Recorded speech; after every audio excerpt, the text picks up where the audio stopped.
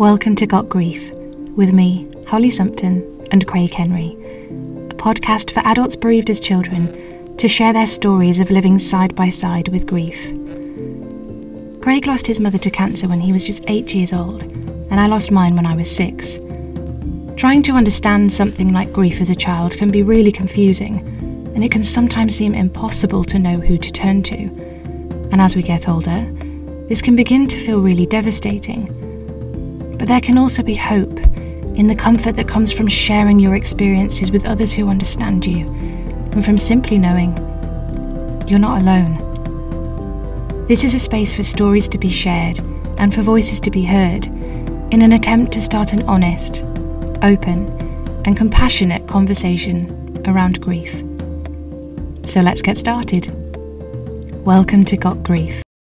Hi Gavin, it's a pleasure to have you on the podcast this evening. Really looking forward to talking to you. How are you doing?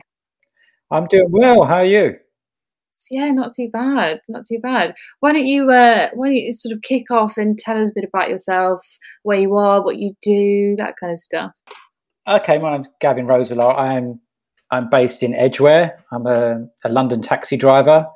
Obviously, lockdown has been very hard, seeing as we need human cargo. So it's been very, very tough. I'm happily married to a gorgeous wife and 3 beautiful girls. I'm completely outnumbered in the house. I'm the peripheral member, and they range from 21 to 13. So it's a busy house. And what are they all doing at presumably one of them's at school, but what well, yeah, the youngest is at school. She's year 8, so she's been completely disrupted by all the, she's gone from starting to, what was it? We went into lockdown a year ago already, next week. So she's been completely disrupted. My middle one graduated from fashion college, I think just before lockdown. And my eldest is trying to break into the music industry. She's a singer, so she's releasing music, and she's got a busy few months coming up with new music coming out and a few features, and so it's very busy. It's a busy house. That sounds amazing. You see 3. Sounds like you've got a lot of creativity in the blood. Is that? Yeah, and my wife's a teacher. She's a TA. She's a teacher. So yeah, it's all go. It's all go. So they look after me. And you I believe, looking at your socials, you are a keen runner. Is that correct? I am, and that what I'll put in the story. You'll hear about this. That yes, I took up running 6 years ago. 6 years ago, I'd never run. Yeah, basically, I run to the cab, but outside my house. That's about as far as I'd go, and I started 6 years ago. So yeah, I'm a very keen runner now. Every day. I'm currently on a run streak. I'm trying to run every day this year for charity. Wow. So, yeah, every day, 365 this year. Wow, that is incredible. Yeah, I hope to do it. It's not easy. I got to last year. I started. I did it last year when we went into lockdown because I was completely off work. I got to day 64 and got injured. So I shouldn't talk too soon. I'm on day 77 tomorrow. So yeah, I know. The really hard thing about running, it's just something always ends up going, like your knees or hips. It really, yeah. You learn a lot about yourself as well, and also with this run streak, you learn where you went wrong last time, and you try and prevent the injury. By freshening up your trainers or strength exercising. Yeah, it's not not easy. It's not an easy thing, but I love it. I'm a run addict. Is that really good for your well-being? 100%, 110%. Yeah, I can't. With bereavement, what I'm going to talk about, and the mental health is proven. It is a low dose of antidepressant. It's proven. Even GP surgeries now recommend running. They park run. I don't know if you heard of Park Run UK. The 5K on a Saturday. GPs, I'm not sure if they're still doing it. I know 2 years ago they got together with Park Run and would give people, go get yourself fit, go to a park run as long as they could walk out the surgery, I suppose. Is that something that kind of got you into the running in the first place then, trying to find something for your mental well-being? 100, yeah. After my dad died 6 years ago, that's when it all started. Yeah, that was the road. Yeah, that was the trigger. So, yeah, every day. Yeah, good for you taking that into your own hands. And thank you. You runners, you run? I do. Yeah, I do. Oh, good. Yeah, it's again similarly. It's been I had like a bit of poor health, and lost the use of my legs for a bit. So kind of similar to you. After that, kind of got me. It was the physio was like, you need to run 100 yards, which I couldn't do initially, and it builds up, and it's been a blessing this year. Definitely, it is, isn't it? Yeah. And as you know, for the mental health as well, especially with what's going on. With gyms being closed, and I've never seen so many runners at the park. Yeah. I just hope they continue after this. That's the most important thing. Is keeping it up. This is it. Well, we talked about your own story briefly in that, but kind of we normally segue in. So why don't you start by telling us about the personal or people that you lost, and the circumstances surrounding that? Yeah. So rewind all the way back to 1980. My sister, my dad, my mum. I was 10 years old, and we're a very happy family. My mum and dad are a loving couple. I was 10 so I was at junior school. My sister I think would have been starting secondary school. She's about 2 years older than me, and everything was fine. Everything was lovely. Holidays a year. My dad was a London taxi driver. My mum was a hairdresser. So, and also my dad worked at the horse racing. So, families are bookmakers. So we'd go down to Brighton races, Goodwood in the summer. It was all lovely. And then in 1980, my mum was diagnosed with breast cancer. She would have been 37 at the time, and I wouldn't have known anything about that. I knew something was strange. We'd come back from a holiday that year, so I do remember, and I remember a few people coming around my house, and I knew something was really odd because they were talking about going to see a specialist, and I think I heard the word cancer. I mean, 10 years old, you don't even know. You can't even spell it. I mean, I couldn't. And there's nothing going on at the time on TV or anything about that, so I knew this is a bit serious. And then, so I know she was diagnosed in 1980, and then died a year later. I think she had the treatment. I think she had full, I don't know if I can say this, mastectomy, and treatment to cope with it. And so I think it was all okay after that. And then by 1981. My nan, so I had two sets of grandparents back then, my mum's parents and my dad's parents. And I noticed by a year later that my mum's mum was coming round a lot more. And I thought, mum's, there was a deterioration. So I can't remember exactly, but I knew my mum's mum was helping her a lot more. And I could hear her like coming round, helping her into getting her dressed. And I thought, well, this is strange. I did, I've probably kept out the way because I can't even recall it. I don't know if there's a mental block there, but talking to you guys now, I can still hear my nan fussing over my mum, and my mum that's right. I remember her being in bed a lot. So, and then she was taken to the Royal London Hospital, which we used to go there a lot anyway, because she had a radiotherapy back then. So I'd go with her because back then it was a ZAP. You went in this big room. And I used to sit outside. It's probably not like this now, and there was booths in the London Hospital, a bit old-fashioned. She'd get the ZAP, whatever you call, radiotherapy, and we'd go out. We'd meet my dad in town because he's a taxi driver, and then we'd go out to eat or come back. Pick my sister up, and then as I said, so being my nan was round a lot, then. Disaster struck that my nan, we got a phone call. My mum was taken into the Royal London Hospital, and my mum was such a loving, caring person. This story I do recall, and my mum was beautiful and inside and out, and everybody that knew her, they had a hell of a lot of friends, and So much so that when I used to go out, when I was about 10, 11 younger, men would used to wolf whistle her.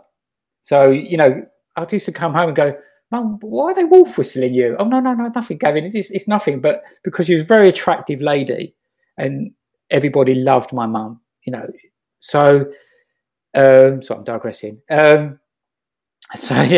So she was a really, really caring person, so much so that when she was in the London hospital on the last day, that I remember my dad coming home telling this story, that there was a young lady in her ward who also had cancer, and she was really, really nervous. And my dad was relaying this story to his mum, saying that Bobby had taken under her wing, and when my dad went to see my mum that week, the lady had called her over and said, I've got to tell you, your wife is just so wonderful. I'm so nervous, but your mum reassured me it's all going to be okay. And, that was the type of person she was. She was a people's person, and just loving and kind and brave. And brave, yes. And brave. He's got that happening in her, and she's so kind and outward focused that she's using her pain to help others. I mean, it's so brave, so brave. It's so brave. Yeah, absolutely. And she was. I only discovered this after, because my mum left me a load of poems and thoughts. I'll tell you about soon. That I know she contacted. You had breast cancer awareness, or one of these charities, but that when they were formed in South London, there's a lady called Betty Westgate, and I only googled this last few years. My mum was starting to write to her and formed a relationship. Unfortunately, Betty died, I think, 10 years ago. But if you Google her, Betty went on to form, I think it's the second largest breast cancer charity in the UK. And she formed a relationship with her. They were writing to each other. So, and that was in the early stage, because there wasn't any charities around back then. So my mum was reaching out, and I like to think that's where I get that from with the fundraising that I do. So things took a turn for the worse that week, the week that that lady spoke to my dad. And I remember we were at home, and I went to see my mum that week, but I don't recall anything how she was, or I just remember saying, don't worry, Mum. I remember going out that London hospital at that, don't worry, Mum, don't worry. I don't know why I said that, but that stuck with me. But we got a phone call. We were at home, me, my dad and my sister, because she was in the London hospital, and we got a phone call that she'd taken a turn for the worse. That the phone rang in the early hours. I mean, so this is 1982 now, so I was at secondary school. I was nearly 12 years old, and so my sister would have been 14, 15, something like that. And my mum's mum and dad picked my dad up. They followed each other to the Royal London Hospital. And so my dad's mum and dad came and stayed with us. And early as hours of the morning, they got a phone call, and my grandpa had a trait that my dad had this trait as well. When people talk, and maybe it's an older generation, they repeat what they're saying on the phone. It's a terrible habit. But this time he really wanted to hear. And he did say, oh, she passed away an hour ago. And that was it. That was wailing, screaming. I just ran up to my bedroom. My sister was just wailing. And that was it. My childhood ended that night. That's the way I see it. And it's, it's times and dates are etched into your mind forever. So 23rd of November 1982, that's it. You never ever forget it. I liken it to a puzzle on a table. So it's our family of four, and the puzzle falling on the floor and just shattering into pieces, and each piece now or at the time resembled, it went from a happy family jigsaw puzzle to pieces of grief, pain, anger, depression, black cloud, you name it. It's endless. And that's the way, I think the best way for me to describe that feeling. It's just absolutely lost, completely and utterly lost. So that phone call that you received then, was that something, do you think, as a child that you were expecting at all? Had it been communicated to you that that might be something to expect, or was that a real shock for you at that age? I think, that's a good question. I think I knew something was really bad by her being at home and being so poorly and then being taken to the hospital. And then I remember, because I'd only just started secondary school for about 2 months, and I didn't settle in too good anyway. And then I remember I'll never forget this, getting changed for PE or games, and someone saying, "Oh, Gav, how's your mum? I've heard she's bad." I mean, for 11, no, she's all right. She's all right. Like, I thought, how do they know? So word had got round. You know what I mean? Do you know what I mean? This is 1982. No internet, no gossip, no online stuff going on here. So word had got round, because it was when Mum died, it did send shockwaves through the community. A 39-year-old had died. You know, it really did. It sent shockwaves through the community. So I'm Jewish, so as a Jewish community, you know, it's quite close knit, and it did. Yeah, it really did. So how did your faith support you in that? I know the Jewish mourning rituals are very unique and very, very sacred. How did that did it help, or did it hinder? We're not very big practicing Jews anyway. So even now I'm not that. They came. I mean, it was a year before my bar mitzvah. So a 13-year-old boy has a bar mitzvah at 13, and they are becoming a man. So I had this function booked, which never took place anyway, obviously, because it was a year before. So so we have a funeral, and in the Jewish religion, you have a shiva. It's called a shiva, where you say prayers for a week in the house of mourning. So to go, no, not really. It wasn't.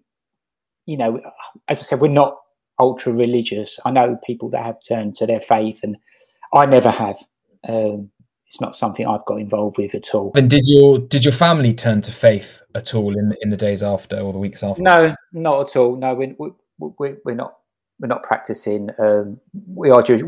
I call us a 3-day-a-year Jews. We do the higher holidays kind of thing, and that's always been the case. We did have a funeral. You know, obviously the funeral. Then the morning, the house is the house of mourning. So we had the shiva, which we had loads of people round. So that's where it all got a bit mass confusion. You know, like suddenly.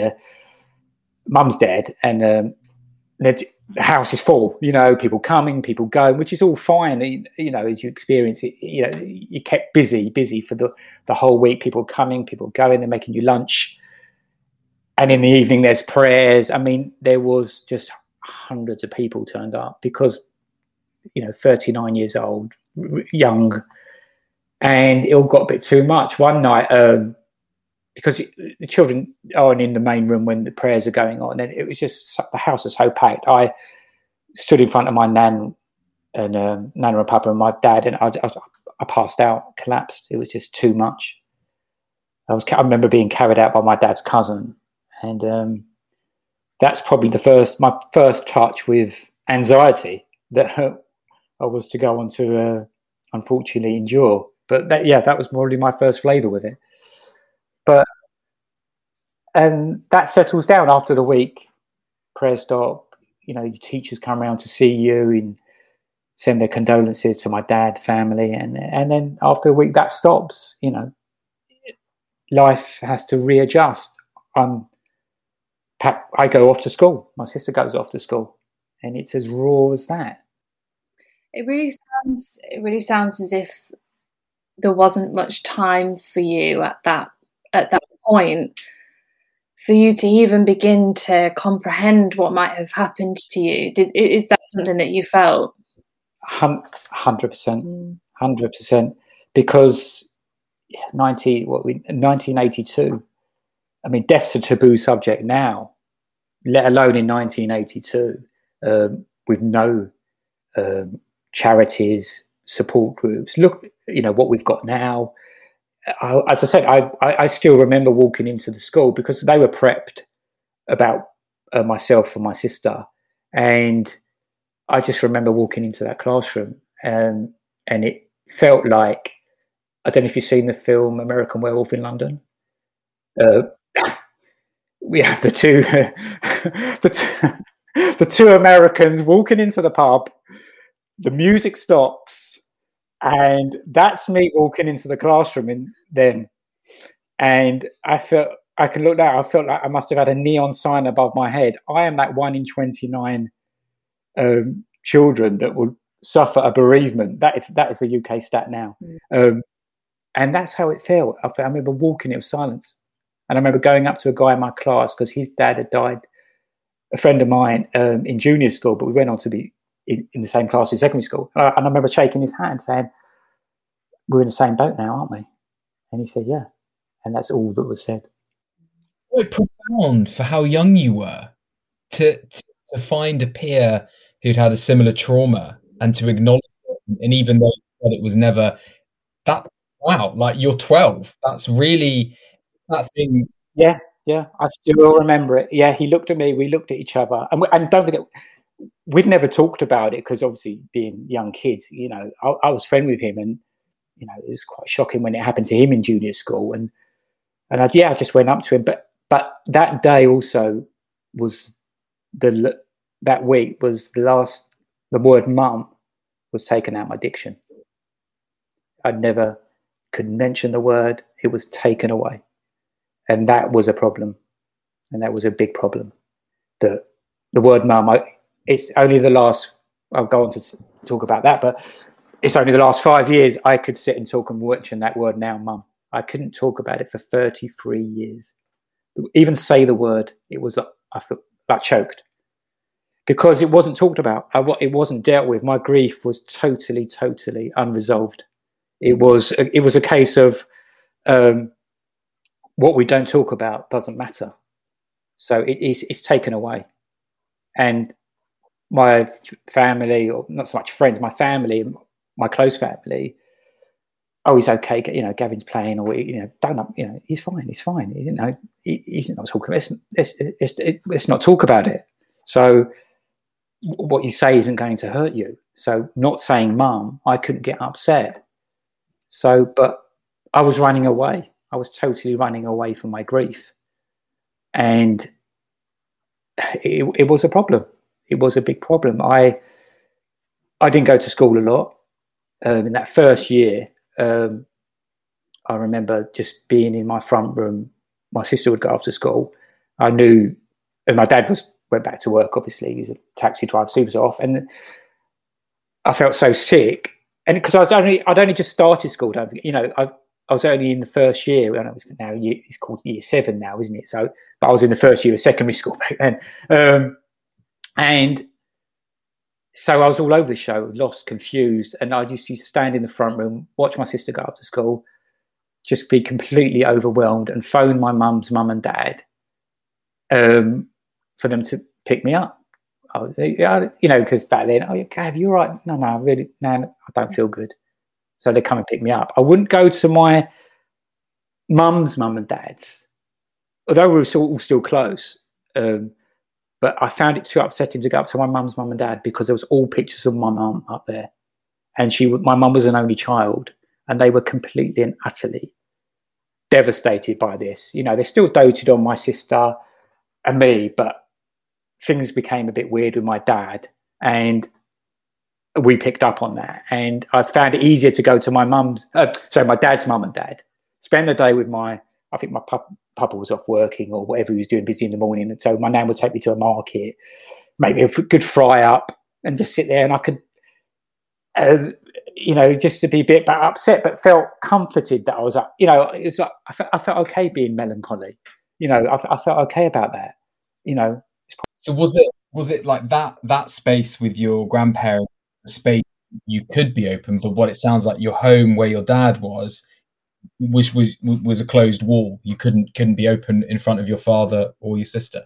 Yeah, but it's not as if my mum's my dad's mum and dad would talk about it with me. It was still protection is better than the truth, and that's wrong in it altogether, isn't it? Looking back on it, I needed the truth. I wanted to talk about my mum, but I couldn't. But there was no one helping me. I was in school, but even at school, they didn't deal with it then. After 2-3 weeks, I was happy. I was happy with my friends. I was happy in school because I'd run away from my grief. But if hurdles came up, if I fast forward, for about a year, that if hurdles came up, or if it was a bit tough at school or tough at home, I'd run back to the grief. I'd think about mum. I'll get really upset. I wish mum was here. I wish I could talk to her about this. Wish I could talk to her about that. So things were still beginning to unfold in me, and painful. And my sister wouldn't, couldn't talk to my sister about it at all. My sister would been 15, 16, a motherless daughter, ripped to pieces. She was quite, she'd been off with her friends at that point anyway. I think one of her friends' mum took her under her wing. And then my dad, he met someone about a year later, and then got engaged, got married. And so we moved from the family home, which was also quite tough at the time. So it's only going forward a couple of years. So I still didn't have that help there. Did you know, were you consciously aware that because obviously now you're looking back in hindsight and you so clearly, were you aware that, you couldn't talk about your mum? You say in those challenges, you would miss her. And I totally get that. That's me in my teen years. Any problem that went wrong, the first thing was my mum, and my mum's not here. My life is ruined, etc. Were you aware of that blockade? You talk about anxiety. Did you know why it was there? Yeah, no, I didn't know why it was there, but I was making noises to my dad, because I remember now. So there was my sister had left home. My dad had my brother that had a child, and but I was making noises. I remember I was moving into my teenage years, that I had bad anxiety. So I wasn't driving yet, but I remember my dad would drop me off at my friend's house. We'd go play pool at a friend's house or snooker. And I always used to get this build-up of sickness, anxiety. And at that point, I realised this isn't right. And I kept saying, Dad, why do I feel like this? He didn't know. And I couldn't talk to my dad about my mum at all. That was another issue, that if I'd spoke to him about her, he never talked about her. So even if I went to talk about it, he'd well up, he'd start, I didn't want to upset him. So that added to, so as me and my dad, there was this silence that was going along, and I could feel this anxiety, this sickness feeling was what I know now was anxiety. But so my dad spoke to the doctors, and they sent round a counsellor, because he said, he said what's going on, it must be this. And they sent round his counsellor, and it was cold as ice. I remember coming into my front room, sitting down. I'm bearing in mind, I'm like 14, 15. And she's sitting there, started mentioning the mum word. So straight away I feel sick. So she wants me to tell my story, talk about my story, and I can't even say the word. So I had 2 sessions, and I think I told her to leave on the second one. So I remember my dad coming home from work, going, I can't remember her name, the counsellor, and he was chasing her down the road, saying, what's he said? She said he told me to leave. So I couldn't even talk about it. So this carried on. I find that so interesting, that thing about not being able to say the word mum really resonates with me, actually, because I remember the first time that I began to kind of, because when you think about what that word means and what it encapsulates, the word mother, if you were to look that up in a dictionary, what it would say, about caring and all of these things, it's too hard to comprehend that what a mother is, so it's easier not to kind of think about. So I really sort of resonate with that, and with the counselling as well. I guess when you're 14, you still have no clue what's going on in there. So to unpick it must have been really difficult for you. Yeah, because I'm still lost. One minute Mum's in hospital. So it's only 2 years. It's only a matter of, it's nothing, because I think, because when you're a child, you bounce along, don't you?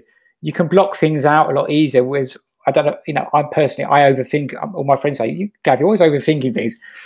But as a child, you just bounce along, don't you? 1 minute I'm at school, then there's distractions. I suppose Dad getting remarried was a distraction at the time. My sister, didn't accept that, and went on to, left home for various other reasons. But the dynamics had changed as well. Do you know what I mean? I don't use the word stepmom. So it changed, and I was still suffering. What I really wanted was compassion, deep love, and understanding.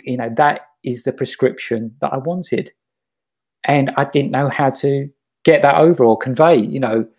And that's why I was suffering with anxiety. So it led to my dad taking me to see a paediatrician. I don't know why he would take me to see a paediatrician in Harley Street, and this guy, and Dad whispered the usual. His mum's died. Oh God, here we go. And he said I had growing pains. I mean, I don't know if I'm not going to say this, but I'd say in inverted commas WTF. So you get what I'm saying. I mean, come on. Yeah, this is a Harley Street. But I was probably seeing the wrong person. I don't know why my dad took. Well, I suppose a child paediatrician isn't is a good base, I suppose, for him to say this guy, this young boy needs to see maybe a grief counsellor would be a good start. I had growing pains. But then doesn't that make you just not want to talk about it more? Because if somebody's just been like, oh, it's just got growing pains, then surely as a teenager you're going to go, okay, then if it's just growing pains, I won't mention it anymore. So that's just like doubling up on what's already happened to you. Yeah. Nobody was speaking about Mum, because at that. So if I'm fast forwarding a little bit, Mum's mum and dad sadly passed away about 6 years after Mum died.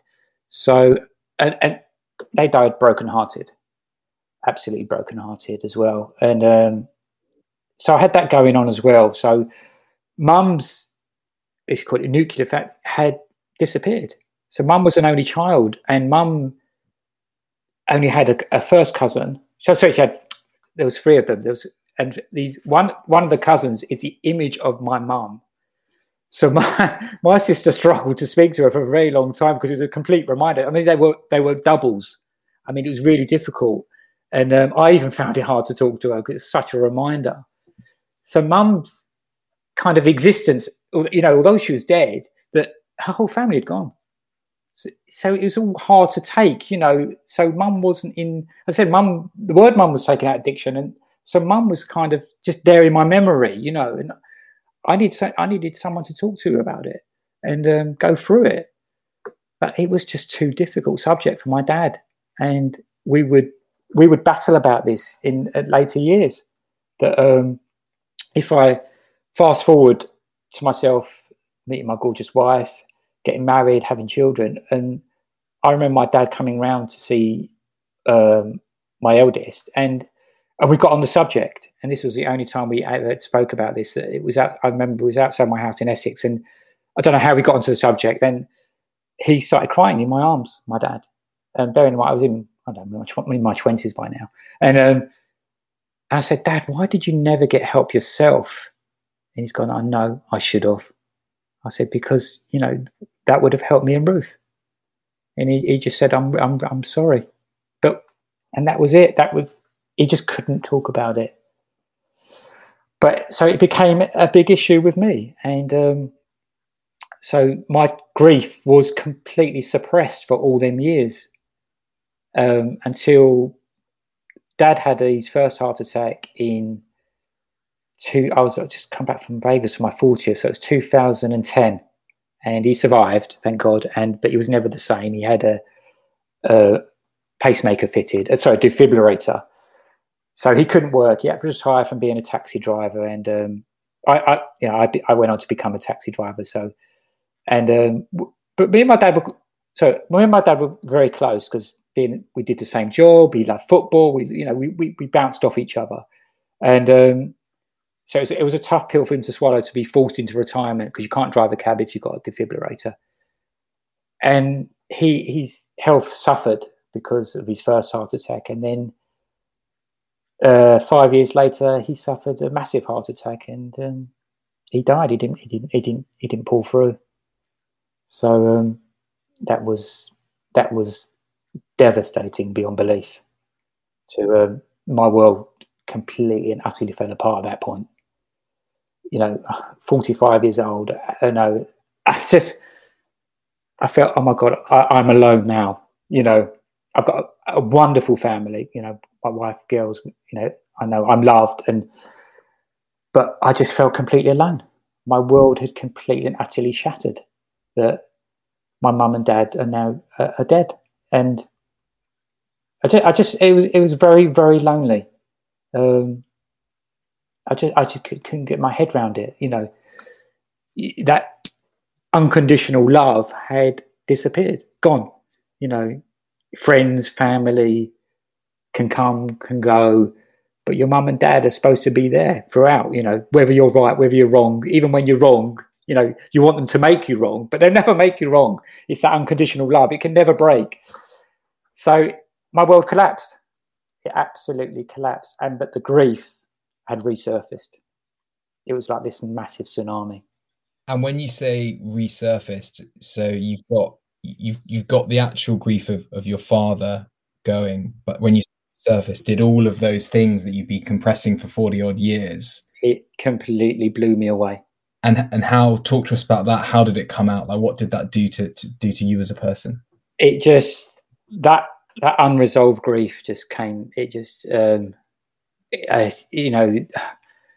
so at the funeral, I turned around to my sister and I just said, "We are now mourning mum and dad." And she said, "Yeah, we are, aren't we?" I said, "Yeah."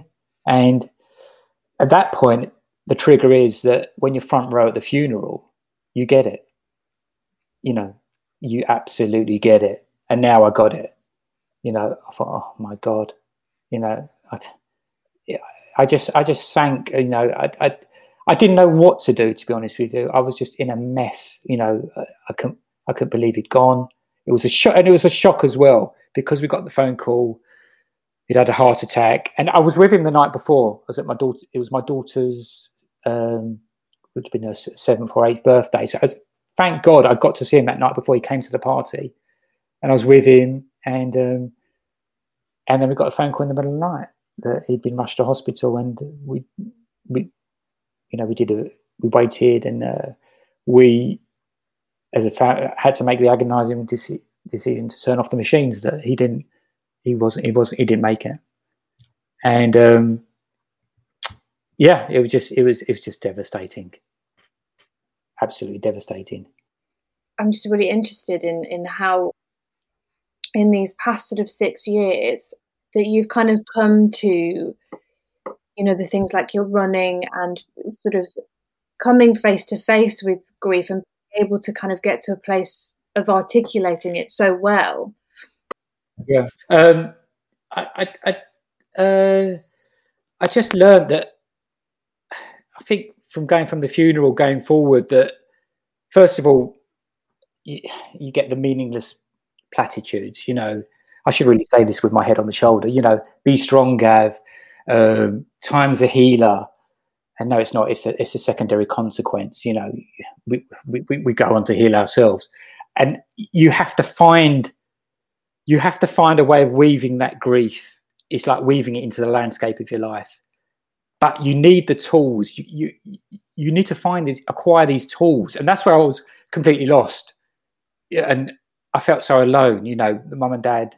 Oh my God, I'm a member of the Dead Parents Club, but I'm a platinum member now. Both have gone. What do I do? And this is where you learn, as you guys know, it's such a taboo subject that nobody wants to talk about it. It's like going back to when I was 11, 12. If it don't hurt you, don't talk about it. But I needed to. I had to. So my first port of call, I went to see a grief counsellor. But I'd already started a fitness regime, and so I was running a little bit, but I went to see a counsellor, and I was just a mess. So the mum word had come up again. I went to see this counsellor in North London, and I'm sitting there. I think I had 2 sessions, and she said, "Oh, take me back to 19." I think, here we go. The mum words come up again, and I felt sick. And so I knew at that point there was no running away from this grief. I had to face this head on. I had to dive into what was bothering me, and it was affecting. So this was a year. So I was okay. I took up running. So I said to the counsellor, do you mind if I don't have any more? I'm really not feeling it. Look, each their own. I didn't quite fit in with counselling. They're very good, but it just didn't sit right with me, because I don't think I'd got rid of, I couldn't still say the mum word. It was all too upsetting. So I said, do you mind? I found fitness and as a better coping mechanism. And the counsellor just said, you do whatever you feel you want to do. You want to take days of crying in your bedroom, your mum and dad are dead, do it. And that was the first bit of advice I'd taken on board. And I'm thinking, yeah, you know what? I'm going to have to do it alone, but I'm going to have to do it. And I faced it head on. So I was okay for a year. I went on to run a half marathon. I did, because it was my coping mechanism. I raised money for British Heart Foundation in my dad's memory. It was all wonderful. This is great. I'm coping. And then I had a massive relapse because I still hadn't faced it all head on. And my wife was suffering bad as well, because she didn't know what to do with me. She was really suffering. She could, I had great support from friends, family, but, some people don't get it. It's like my wife, thank God, her parents are alive, thank God. So, I say to her, if you don't get it, you don't get it. It's, if you haven't walked in my shoes, what can you do? That's a big stumbling block that you have to get over first as well. So I just, that second year, I after the relapse, I went online and I started just researching myself. I just like finding you guys. I had to find my tribe. And a friend of mine, a cabbie friend, was getting into mindfulness, and he nudged me with a book and said, why don't you have a read of this? It just might do you. You never know. And I'm thankful to him to this very day, because that was the beginning of my journey. That I started with Dr. Wayne Dyer, all the mindfulness books, The Secret. And then I made a discovery that was to change everything.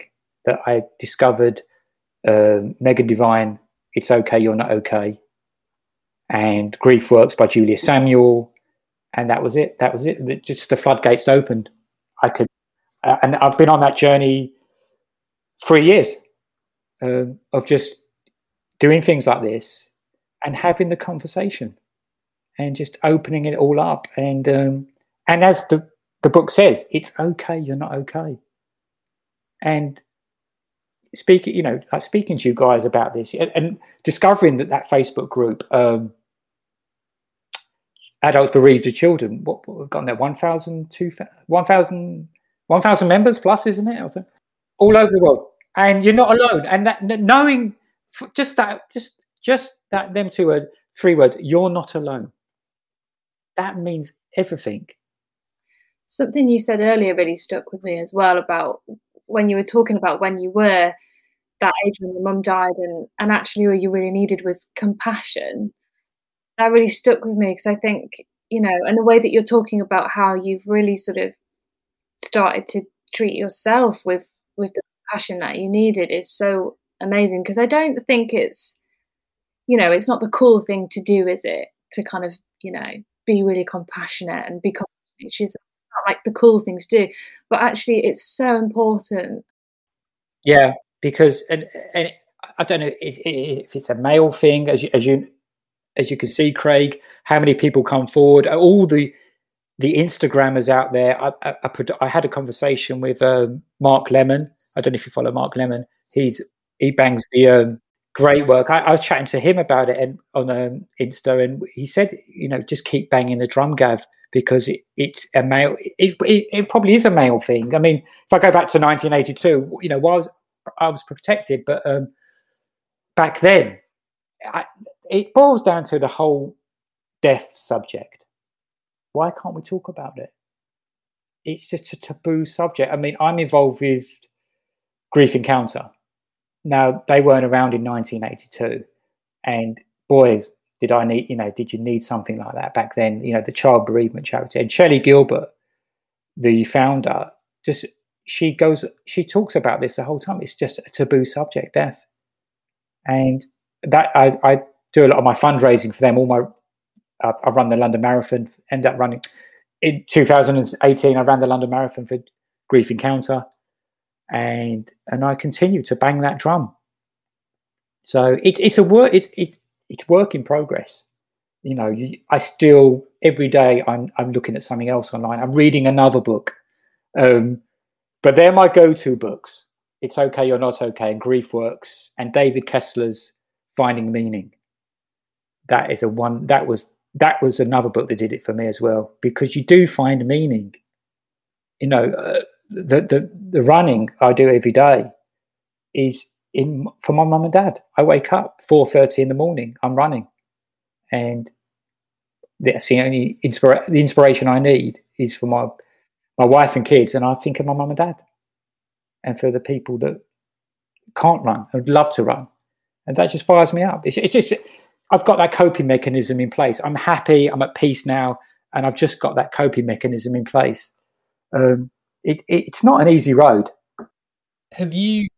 Gavin, have you spoken to your daughters about their grandmother, your mother?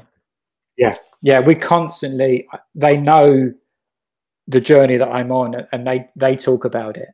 Yeah, I like to talk about it. I like talking with them. They mention things, and they were very fond of their papa as well, my dad. So they know how broken I was as well, and they like to see where I am now, and they push me to do it. I was nervous about doing this, and we were just talking about an hour ago over dinner. Dad, how are you feeling about it? I said, I'm quite nervous actually.